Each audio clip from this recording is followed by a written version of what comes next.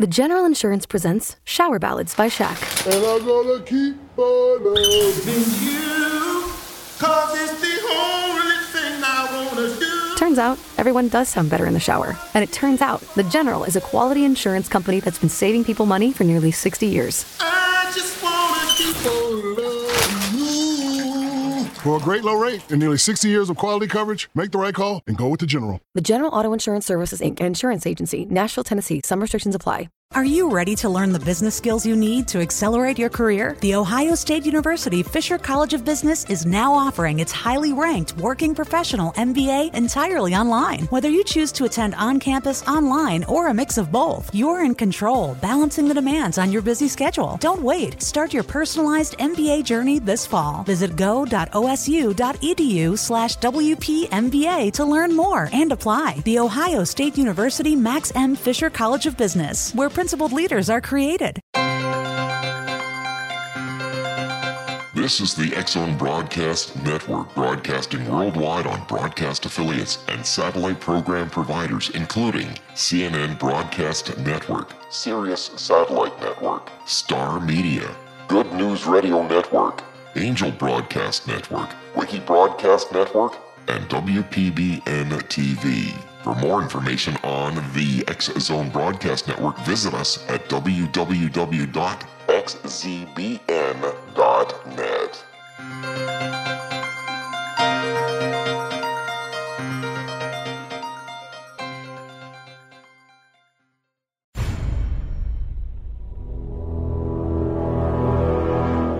The X-Zone radio and TV show is largely an opinion talk show. All opinions, comments, or statements of fact expressed by Rob McConnell's guests are strictly their own and are not to be construed as those of the X-Zone radio and TV show or in any manner endorsed by Rob McConnell, Relmar McConnell Media Company, Talkstar Radio Network, its affiliated stations, or employees.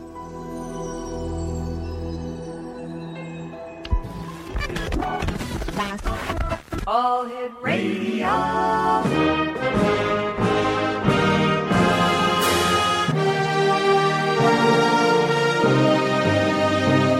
Welcome to the X-Zone, a place where fact is fiction and fiction is reality.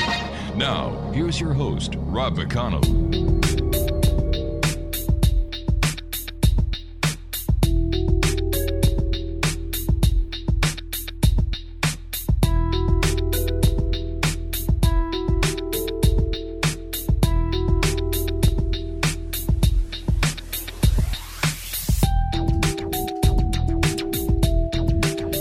Welcome back, everyone. This is the X-Zone. My name is Rob McConnell. We're coming to you from our studios in Hamilton, Ontario, Canada. Worldwide Talkstar Radio Network, X-Zone Broadcast Network, UK High Definition Radio, Euro High Definition Radio, Star Cable, and our growing family of broadcast affiliates right across Canada, the United States, Central America, the Caribbean, South America, the Pacific Rim, Asia, India, Africa, and Europe. My guest this hour is a young man by the name of TEMUJIN, and we're going to be talking to him about his new book that is just out. It's called The Rage. Now, TEMUJIN is a hardworking American who graduated from the University of Southern California with a BA in East Asian languages and cultures. He's lived in many different places and worked a variety of jobs. More recently, he spent most of his time in Kuwait, California, and now Colorado, doing either professional armed security or running a small online used book business. He's been writing screenplays for a hobby for about 15 years. The Rage is his first novel and is strongly influenced by his efforts to cultivate an attitude of grace in his life. And TEMUJIN, welcome to the X-Zone.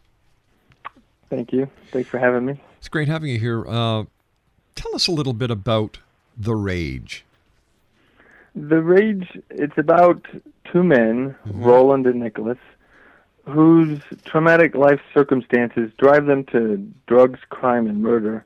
The story begins with Roland, who grew up poor and abused, as he gives up on society and immerses himself in being a criminal, which mostly involves stealing, but often involves killing. For Nicholas, he was raised wealthy and comfortable, but his tragedy leads him to first just training for self-defense, but this becomes an obsession with combat arts and revenge, hunting down the man who took his life from him. Both these guys start off very differently, but after a few years they start looking the same, and they become very capable criminals. And they almost cross paths over the years, but finally when a mysterious criminal racket tries to recruit Roland and kill off Nicholas, it actually drives the two men closer together in what looks like it's going to end in a lot of violence. But this happens at a time when both these men are beginning to question their choices. So that's what The Rage is about. You served in the U.S. military, working in private security in Kuwait, Iraq, and Afghanistan. And this is a quote from you. A lot of people get their faith shaken when they go overseas to fight. I heard combat veterans talking about doing their job and wondering, am I still a good person even though I did what I did? How difficult is that for you and other members who go overseas to fight, to rationalize the different emotions and the different scenarios that you see on a daily basis? How do you do it? Well, first of all, I need to correct something. I got out of the military in the 90s, and all my security experience is actually private security. And actually, I've never seen combat. Even in all my security experience, the closest I've been to an IED was about a kilometer away. That's close enough. But I've interacted with a lot of these combat vets.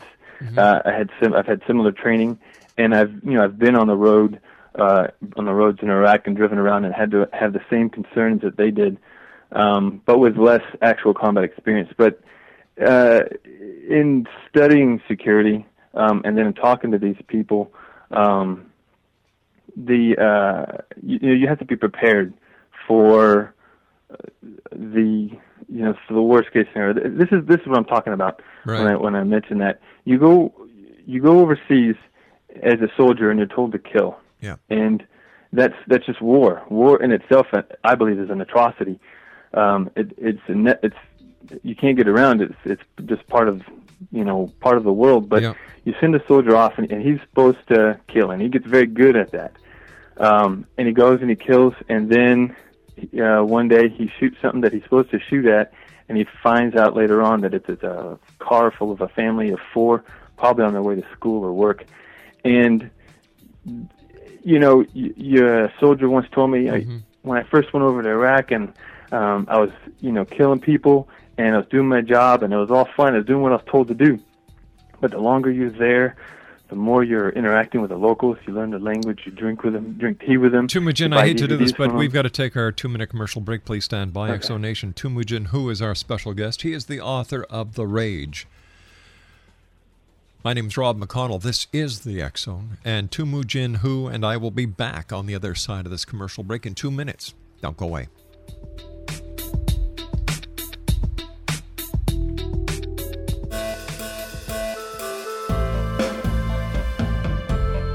Nita Hickok is an expert in exorcisms, psychic warfare, soul healing, angelology, soul retrieval, demonology, energy healing, long-distance healing, astral healing, and much more.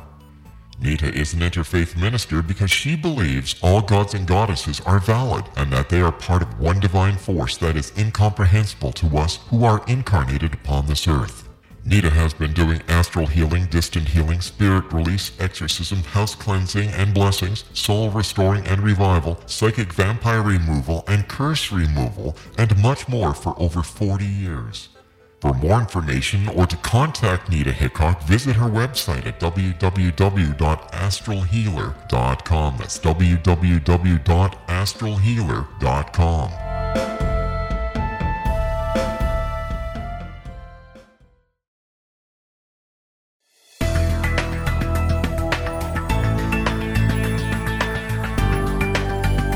Do you think you have energy problems in your home? Do you feel better when you're away than when you're home?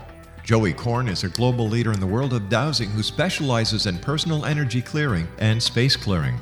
He can help you create an ideal energy environment in your home no matter where you live in the world. Learn about his remote spiritual house cleaning services and much more at www.dowsers.com. You can get Joey's book, Dowsing, A Path to Enlightenment, as well as other dowsing books and tools, Kabbalah books, and Walter Russell books. Joey's work is really amazing. Go to dowsers.com right now. That's DOWSERS.com, or call 1-877-DOWSING. That's 1-877-369-7464.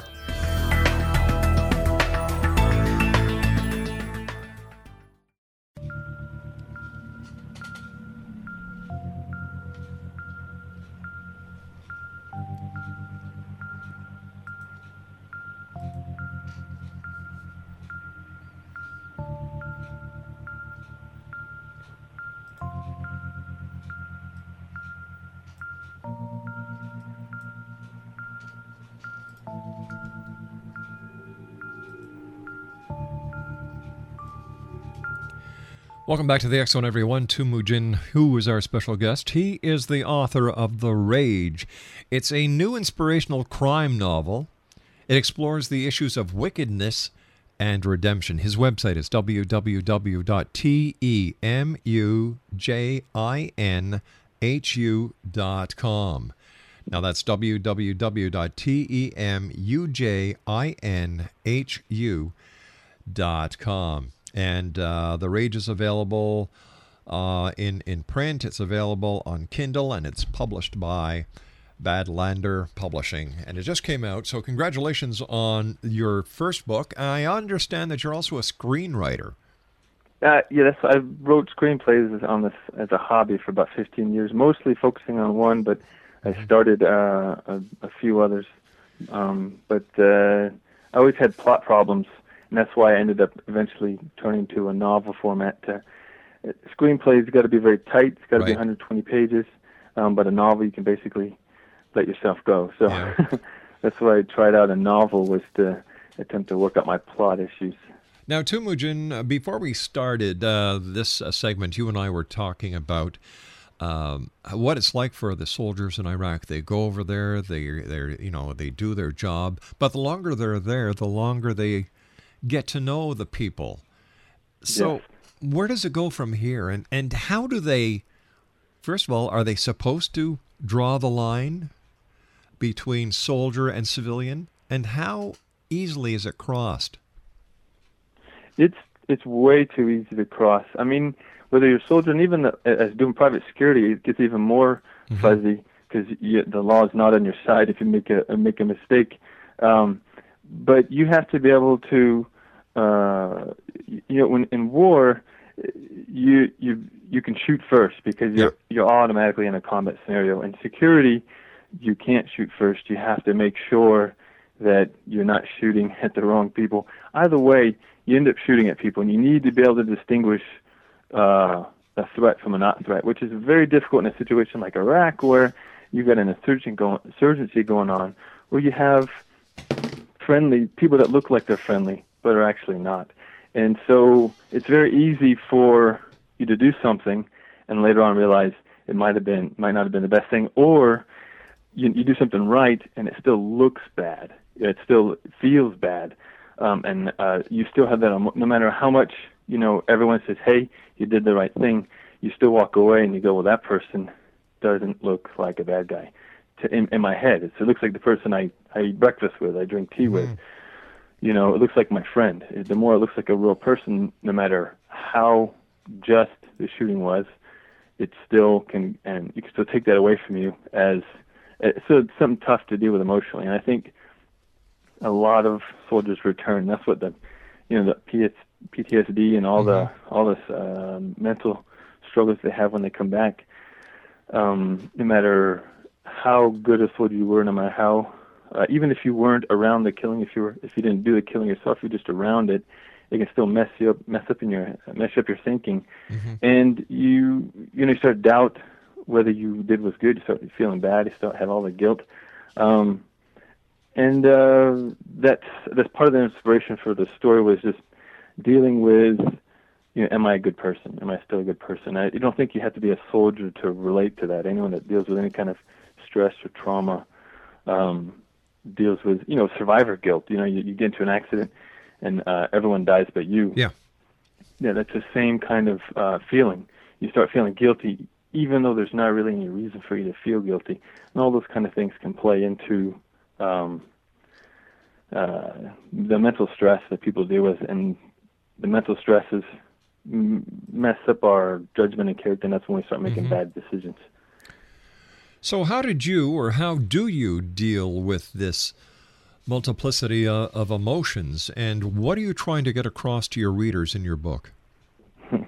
I don't think there is any good one solid answer for how to deal with it. The way I deal with my depression in the past has always been to tell myself to suck it up, which is exactly what people going through depressions don't want to hear. But it works for me. But I think the first step is hope, instilling hope. And I think that's what I try to do with the book. And it takes a lot, you get through the whole book to get to that part. But ultimately, you have to have a hope that this isn't the end, that there is a better end. And then from there, you can start making positive choices towards that end. I think one of those, in order for there to be a possibility of hope, you have to be okay with where you're at emotionally. So, and that's one of the things about being a soldier and being in that any paramilitary environment, even about cop, security, the atmosphere is very macho. So if you have PTSD, you get made fun of. If you have nightmares, you get made fun of.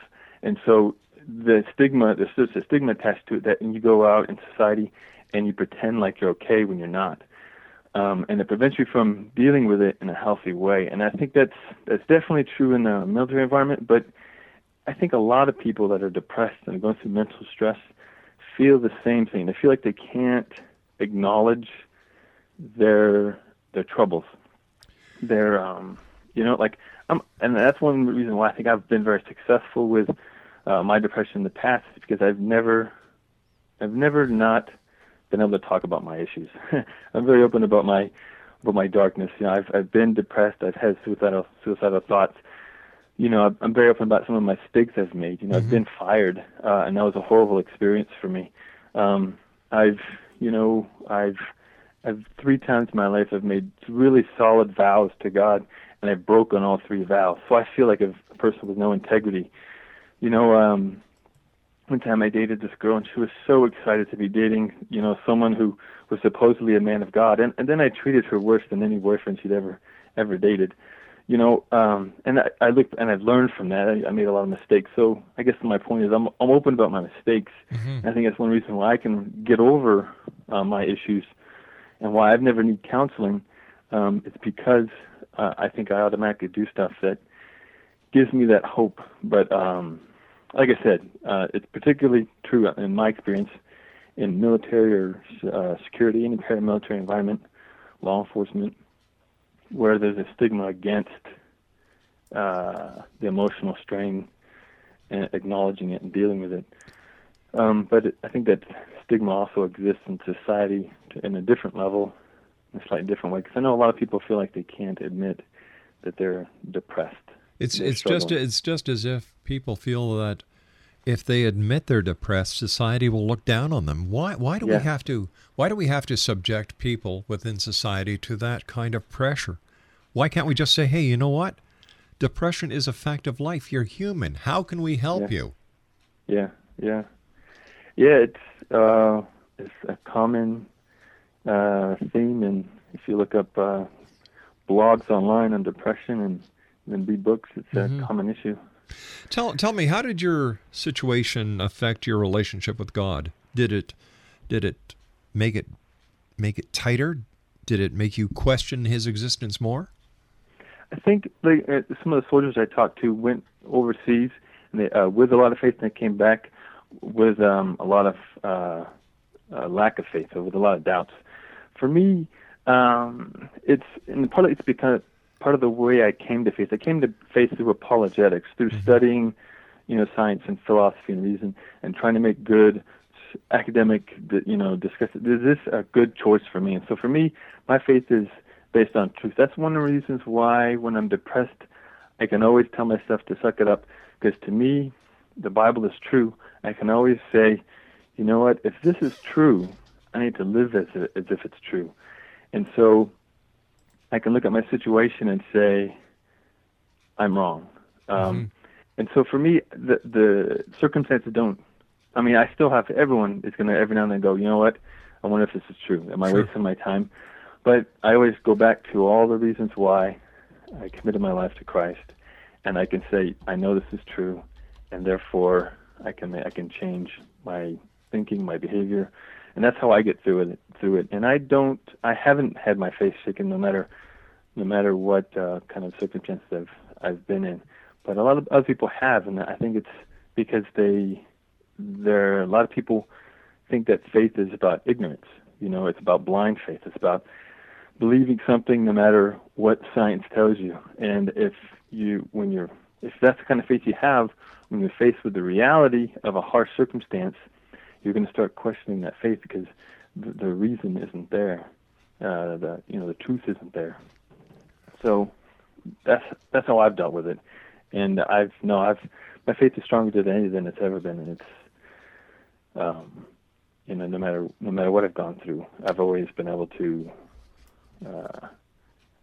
rest on my faith, rest on the truth. Are you passionate about your professional future but not sure what's next? The Ohio State University Fisher College of Business can take your education and career to the next level with its highly ranked working professional MBA. With flexibility to earn a degree entirely on campus, online, or a mix of both, an MBA from Ohio State is more accessible than ever. To get started, visit go.osu.edu/WPMBA, the Ohio State University Max M. Fisher College of Business, where principled leaders are created.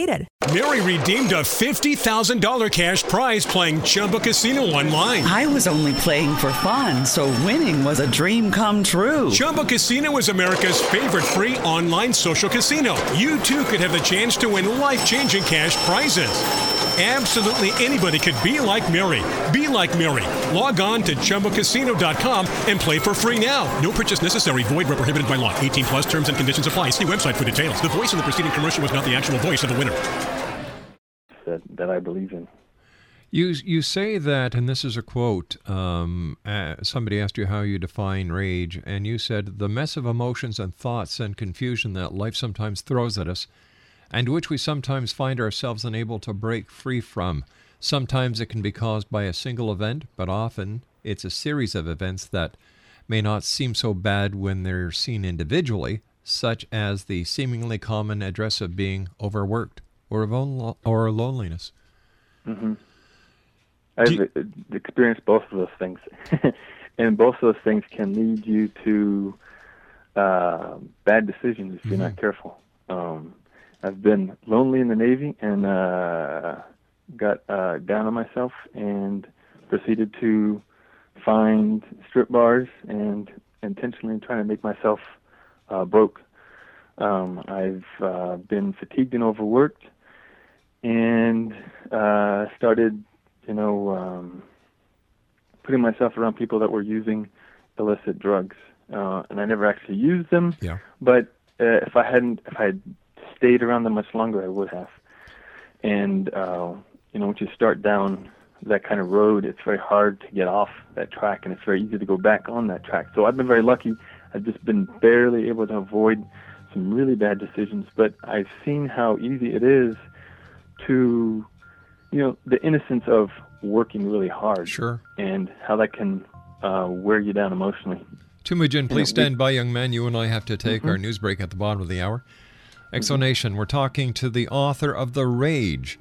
His name is TEMUJIN Ho, and his website is www.temujinhu.com, and that's TEMUJINHU.com. The name of his book is The Rage, and TEMUJIN Ho and I will be back on the other side of this break with our news. Don't go away.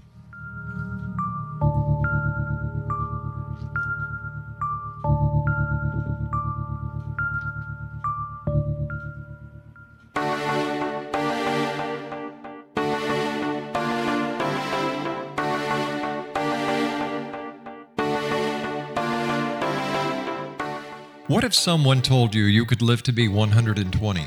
Would you believe him? What if he told you the Bible guaranteed it? All you needed to do was follow his rules and buy his products. Would you do it? What if you invested 20 years of your life in him? What if he tested his substances on your child? What if your child became brain damaged as a result? Meet Dr. Tyler Belknap, a fast-talking Texas admin turned health guru. At the helm of a vast health food and supplement empire, he has established himself as the authority on nutrition and longevity. But what his followers don't know is that his products are laced with bizarre psychoactive substances from genetically modified plants developed in his very own secret lab. No wonder his customers can't stop using them. Tyler Belknap will stop at nothing to keep his edge in the market, even if it means experimenting on children. Chasing 120, a story of food, faith, fraud, and the pursuit of longevity, a novel from the pen of political cartoonist Monty Wolverton, is an easy and entertaining read full of rich characters and intrigue. It hits home in a world filled with all kind of hucksterism and offers a glimpse of what can happen when GMO technology falls into the wrong hands. Chasing 120 by Monty Wolverton. Get your copy today at www.ptm.org/120 or on Amazon.com.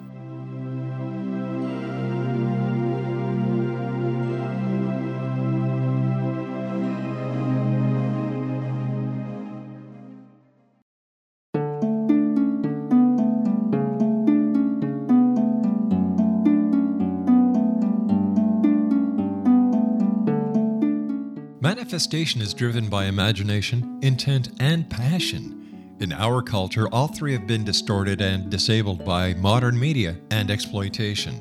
Re-engage your imagination and your passion by entering into the world of paranormal romance. Kahir O'Donnell takes her readers on an exciting journey into the endless possibilities of loving, passionate, and mutually respectful male-female relationship. Her latest book, The Long Dark Night, features special ops adventure, a daring rescue, a psychic woman from the stars, and a special agent that will die to protect her. The Long Dark Night by Kahira O'Donnell is now available at KahiraO'Donnell.com or Amazon.com.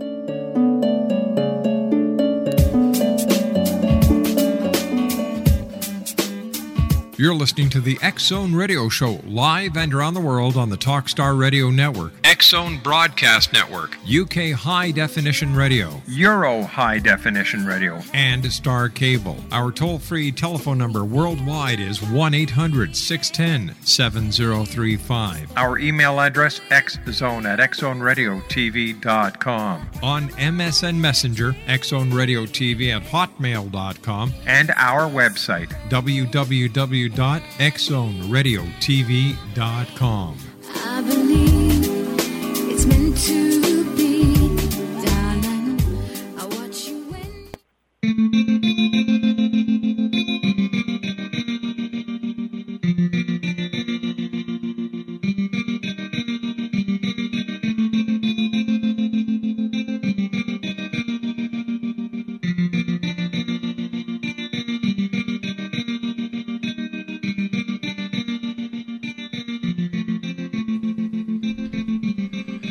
Welcome back, everyone. My guest this hour is TEMUJIN Hu. He is the author of The Rage. His website is www.temujinhu.com.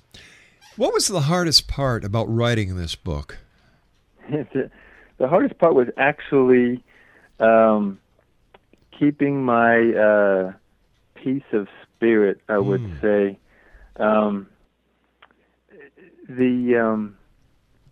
It's difficult to stay positive and hopeful when you're focusing on the inner thoughts of people doing wicked things.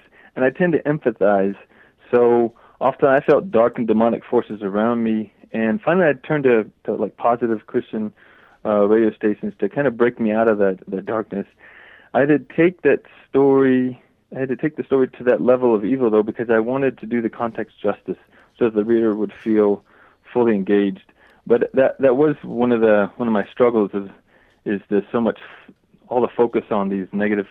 Like one scene in particular was a steroid rage, a roid rage that one of the characters was going through, and it's just all the things, just trying to emotionally describe a person that's tiny little things are grating on them. And as I was writing it and describing it, like I said, I empathize. I tend to go there. And so I got very dark, and I don't want to be dark. I don't want to be a dark person. I don't want to think dark thoughts. So by the end of the story, I was actually not listening to anything but what I thought would be positive and uplifting music, and attempting to put myself in situations that would be more like out in parks. So I would not stay in that dark place. So would you say that writing The Rage was also helping you to face your demons? It's cathartic. It helps. Anytime you write something like this, it helps put out your stuff that you've got inside, and anytime, like if you're struggling with something, I think if you write it or talk about it or express it, it helps to get it out there, and just expressing it helps. And so, writing the book definitely helped me sort out my spiritual journey of the past 10 years, where I've basically learned about grace. And actually, the theme of the book developed as I was writing it too. A lot of the specific stuff. It's not how I would write a book again. I didn't do it intentionally, but a lot of the stuff kind of developed as I wrote it.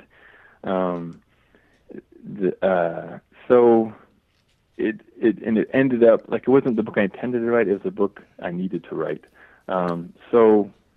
Just dealing with all the emotions and experiences and relationships, and acknowledging, for myself, I still deal with self-doubt and self-hate.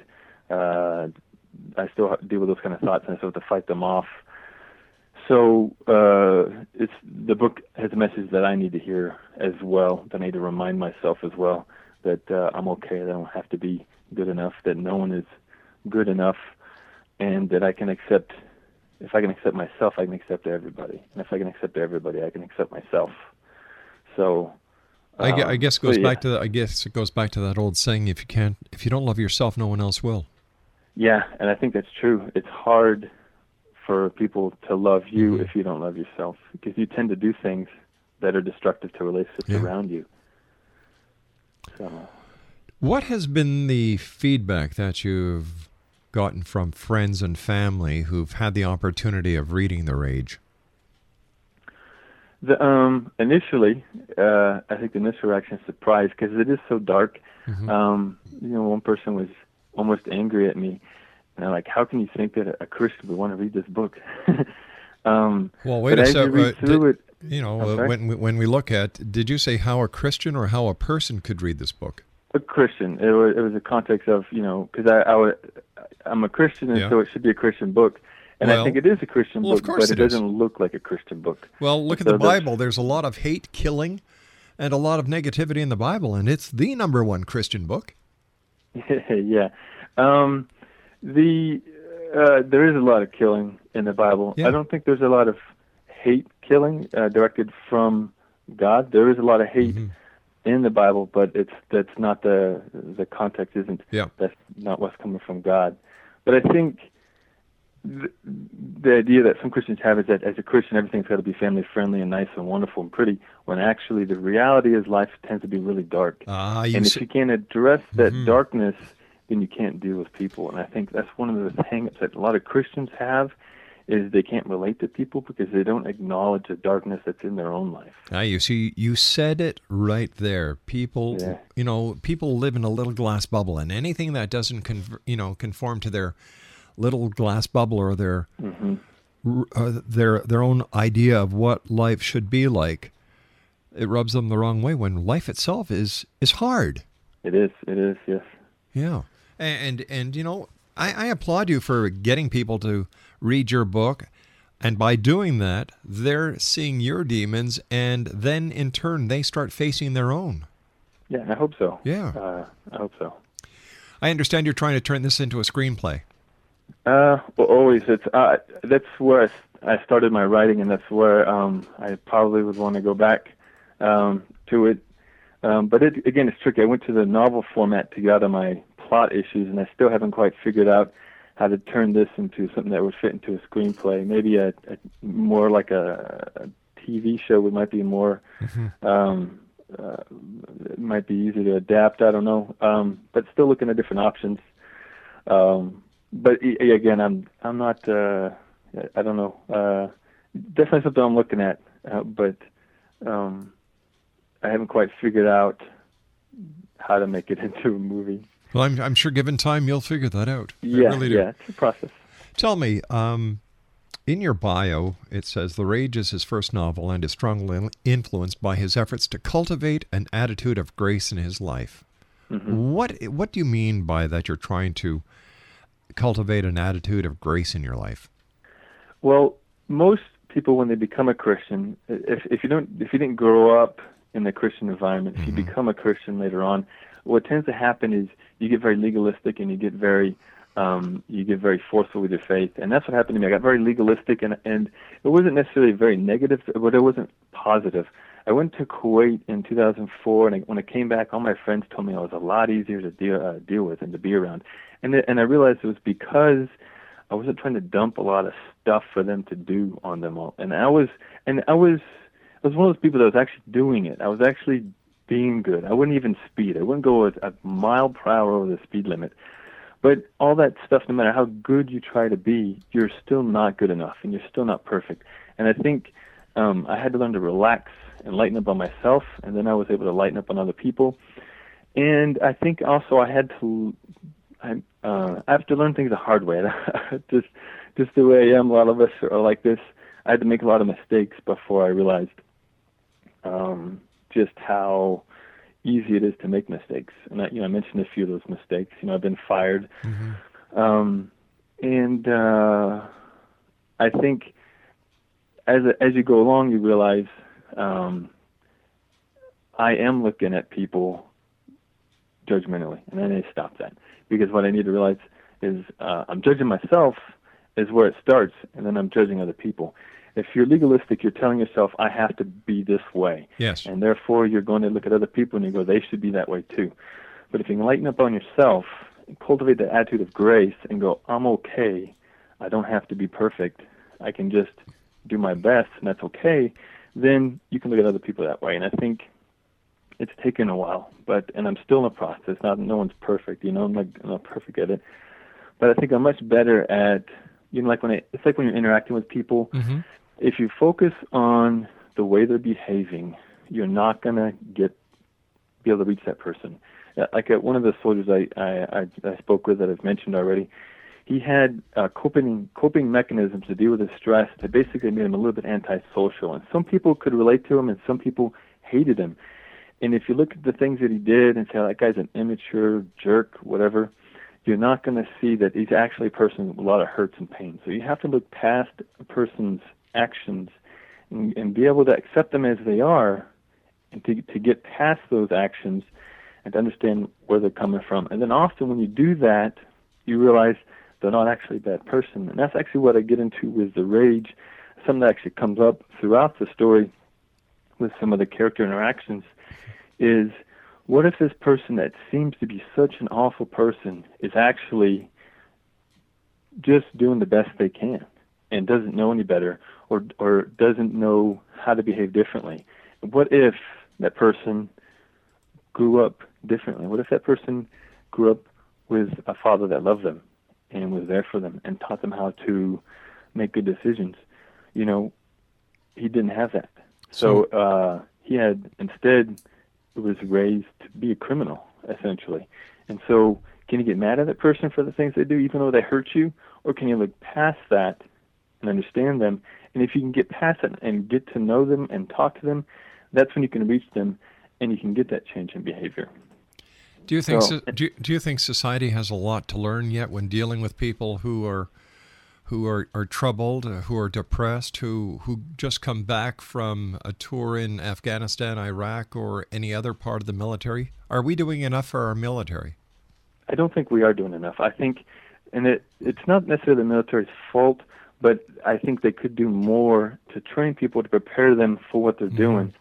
So many veterans come back, and I talked to a therapist who had a client who would yell at her and stuff, and she had to yell back and say, hey, you need to let the people around you know what you're going through. Like I said, there's this stigma. There's this thing that prevents people from talking about it. But these soldiers come back, and they've got all this emotional trouble, and it becomes a cost, a burden on society, because they're going to destroy all the relationships when they come home. And then when you destroy a family, when you destroy friendship, you're destroying society. You're destroying the base. You know, the family is a strong, sound base for society. And if you destroy families get broken. That harms society. And so I think the cost of the war on American society isn't just material; it's also social. It's not good for these people to come back and have all their relationships destroyed because they don't know how to deal with these problems, with these emotions, with these struggles. How can that be changed then? What can society, what can you and I do to help change this? I don't know. I think I'll give an example. Okay. I was with a group of guys, and they were Christian Bible study actually, and it was actually overseas. And the culture was such that you don't talk about your problems. And one of the guys seemed kind of down and quiet, and I said, and I talked to the other guys, and they said, well, he's depressed, and they said he's sad. But what the thing was, he was depressed, and apparently he's depressed all the time. And I asked these guys, I said, what are you know that he's sad, you know that he's depressed, what are you doing to help him? The answer was nothing, because that's what you do in that society, and that's what we do in our society too as well. We do it in a little bit different ways. But I think the first thing you need to do is we need to talk to each other, and we need to be willing to ask people hard questions. Yeah. We need to be willing to put ourselves out there and say, hey, brother, I'm here for you. If you need anything, come talk to me. And you might have to do more than that, too. You might have to actually follow up on that person and find out what they're doing, because they may not want to tell you that they're spending copious amounts of time alone, brooding, that's not healthy. It's so sad to hear that there are people who are just keeping everything inside, and it just like you said, it keeps boiling because they don't have anyone, or they don't think they have anyone to listen to them. And if a person was just to sit down and say, "What's on your mind?" and they get it off their chest, that's the pressure valve that so many people need, and yet nobody wants to listen. Yeah. I think if we listen to other people's problems, we have to acknowledge that we have problems ourselves. Sure. And if we don't want to do that, I think a lot of people maybe have known someone that committed suicide, or known someone whose friend committed suicide, and no one even knew they were depressed. And to me, that's just like that's got to be the worst feeling. And you'd think that would motivate people to want to talk about stuff, but it doesn't. We still hold it in. So. TEMUJIN, please stand by. You and I have to take our final break for this hour. Great talking to you. Exonation, TEMUJIN Hu is our special guest. He's the author of The Rage. His website, www.temujinhu.com. And we'll be back on the other side of this commercial break as the X Zone continues. We're right here from our studios in Hamilton, Ontario, Canada. We'll be back. And by the way, to all our American listeners, next Monday, I believe, is Columbus Day. Happy Columbus Day. And to all our Canadian listeners, happy Thanksgiving. We'll be back. Don't go away.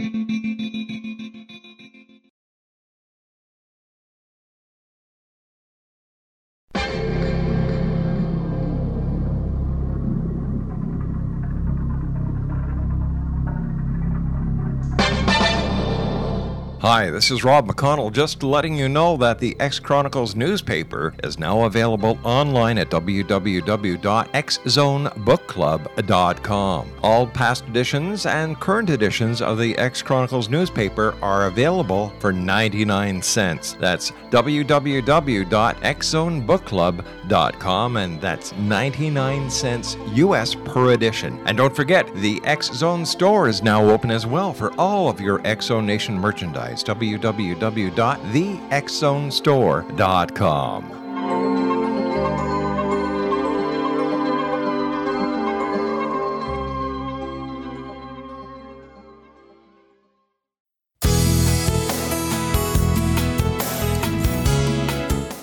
With each new extreme weather event or terrorist act, it becomes increasingly obvious that we live in uncertain and challenging times. We all buy car insurance. Why not collapse and catastrophe insurance? Matthew Stein, an MIT-trained engineer and green builder, has written 2 outstanding books to help people prepare, plan for, and deal with everything from minor situations lasting a few days to full-on collapse. Matt's first book, When Technology Fails, is a manual for self-reliance, sustainable living, and surviving the long emergency. This massive book covers the gamut from first aid and emergency preparedness to alternative healing, renewable energy, primitive living skills, and 18th century technologies that could be critical to your comfort and survival in a long-lasting crisis. Matt's second book, When Disaster Strikes, is a comprehensive emergency preparedness handbook and survival guide. When Disaster Strikes is an essential item for every family's go bag. Both books are available at all usual sources. There's a wealth of totally free information posted at whentechfails.com, and author-signed copies may be purchased at mattstein.com. That's www.whentechfails.com and www.mattstein.com.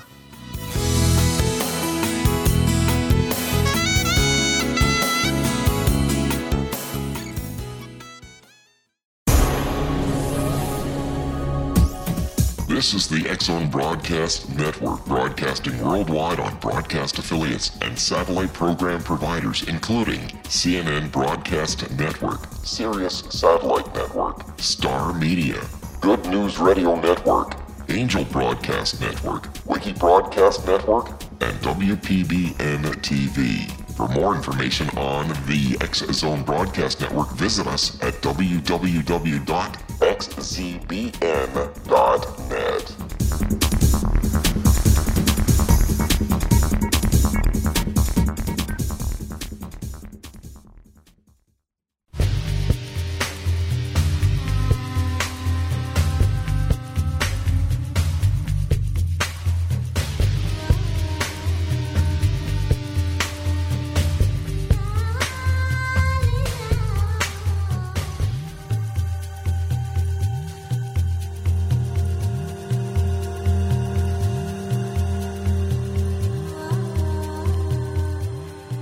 Welcome back, everyone. We're talking to TEMUJIN Hu. He is the author of The Rage. His website is www.temujinhu.com. How close are you actually to finding the grace in your life that you're looking for? I don't think I'll ever be where I want to be. I think I'll get more and more free of the negative thoughts and the wrong thinking as I go, and I expect. I've seen in myself how I've improved myself over the years. I've made myself a better person, but I think it's a process. And I think if you accept that it's a process, you can accept where you are and know that you're getting better. I think that's the most important thing. I agree with you 100%, and not too many people realize that it's a process, that change isn't overnight. Yeah. And I think that in today's society, because of our vast speed of which we live in and the modern day of communications, which is instantaneous, people expect life to be instantaneous, and it's anything but that. That's true. Do you have any new books coming out? Are you working on any screenplays that you can share with us? I'm working on a variety of things, and basically I'll work on things until one of them starts to look really strong, and then I'll focus on that. I'm working on a sequel to The Rage, which will take the characters into the arena of human trafficking in America, Wow. and also touch on homosexuality, which is, I think they're both relevant and current topics that I think people will relate to, and that's going to be the context for the ongoing crime drama. I'll tell you something, human trafficking is a big problem, and I'm glad you're going to be bringing it up, yeah. It's bigger than, I think the bigness of it is, it's amazing that it's going on around us, we don't even realize it. You know, we're purchasing products, we don't realize it's actually a slave helped manufacture that product. But there's also there's organized crime element in that too, and that's where I'm going to kind of bring it in to this story, because the story involves, The Rage involves organized crime and gangs and rackets, and so I'm going to kind of string it along in that direction. I'm also working on an allegorical fantasy that will deal with a prince, a vagrant helping out a prince, and then there's also working on a satire based on my experiences doing security in Afghanistan. My goodness, you're a busy young man. I try to stay busy. What would you like to say to our listeners? We've got about 60 seconds.